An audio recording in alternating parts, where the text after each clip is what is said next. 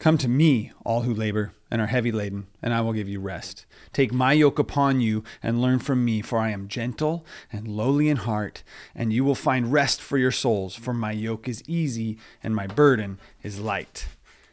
Living on mission for Jesus is going to be a heck of a lot easier if you're just doing it with Jesus. We overcomplicate it so often, and I think that's just my simple encouragement this week. It might be even shorter than normal because I just was reading this scripture and thinking, man, living on mission, we put this element of how much we have to do and how much we have to, the imperatives of Jesus, how we have to live them out this way and that. Really, the invitation of Jesus is just to rest in him.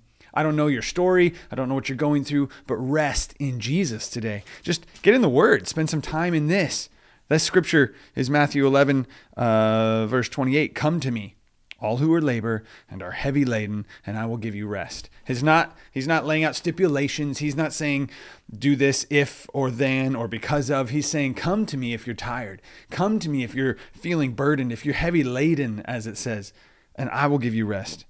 When he says, take my yoke upon you and learn from me, for I am gentle and lowly in heart, he's inviting you to partner with him, you and me both. So we should probably do so. We should probably just make it much more simple than it is and labor alongside Jesus. Last week I said to stop doing things for God, but let those things you do be a result of how God has transformed your life. I think this goes right in tandem with that. If God has transformed your life, if you're living out the mission of Jesus for Jesus, then you can do it simply. You can relax. You can take it easy and just go, it's not about what I do, what I accomplish, how much effort I put in. He's saying in this scripture, take my yoke and learn from me, for I am gentle and lowly in heart, and you will find rest for your souls. I watch Instagram stories. I watch all my friends. I watch their reels. I watch the things that they're posting as they go by.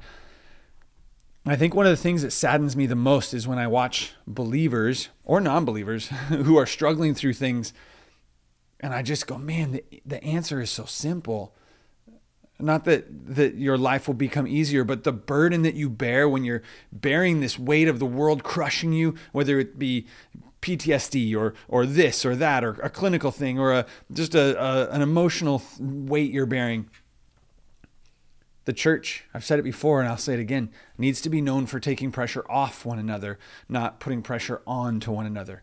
We kind of live in this world in the church of, if you do this, if you're going to be a part or committed to this church, then do these things. You must follow these steps. You must tithe. You must do this. I'm not bashing on any of those steps of being a part of the church or being involved or following Jesus. What I'm saying is, what if the church instead looked at this verse and said, no, come, let me take your yoke as my own, and your burdens become my own. And we are so busy, we're so caught up in our daily lives that we oftentimes forget to just do that alongside one another.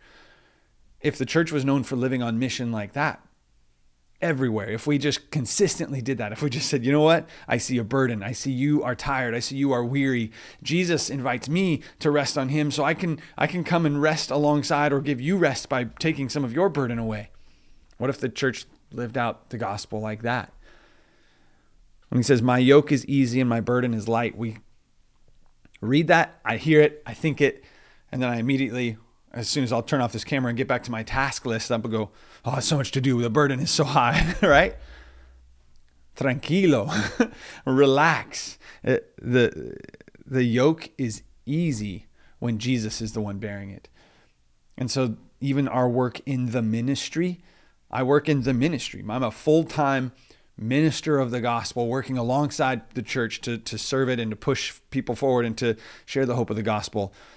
And yet even in that ministry, in doing it, his invitation is, my burden is light. Why do I pick up this burden and think that I need to carry it myself?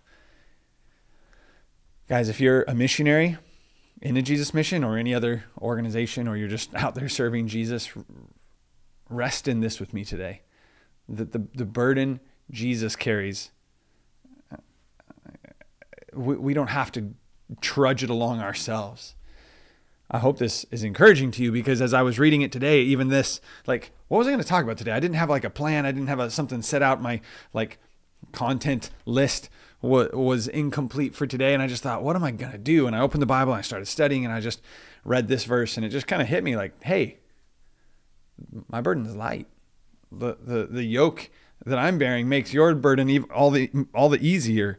So come to me, all who labor and are heavy laden, and I will give you rest. That's what Jesus is saying. If we're going to live on mission, if I, Andy Ziesmer, am going to live on mission, then I need to put my hope, my joy, my foundation of all things in him. I need to rest in him. You need to rest in him. Take the pressure off. Let's be known as the church for running around, taking the pressure off one another and putting our burden on Jesus and just relaxing in him and through him, and letting the joy of the gospel transform our hearts and then stir us to action. The reactions, those things we need to stop doing for God, and instead the way we live out our lives because of and through God, that's going to be a lot easier when we're just resting in him. So take it easy, guys. Our joy is found in him, and we can rest in him. Have a great day. I'll see you next Friday here as we learn how to live on mission.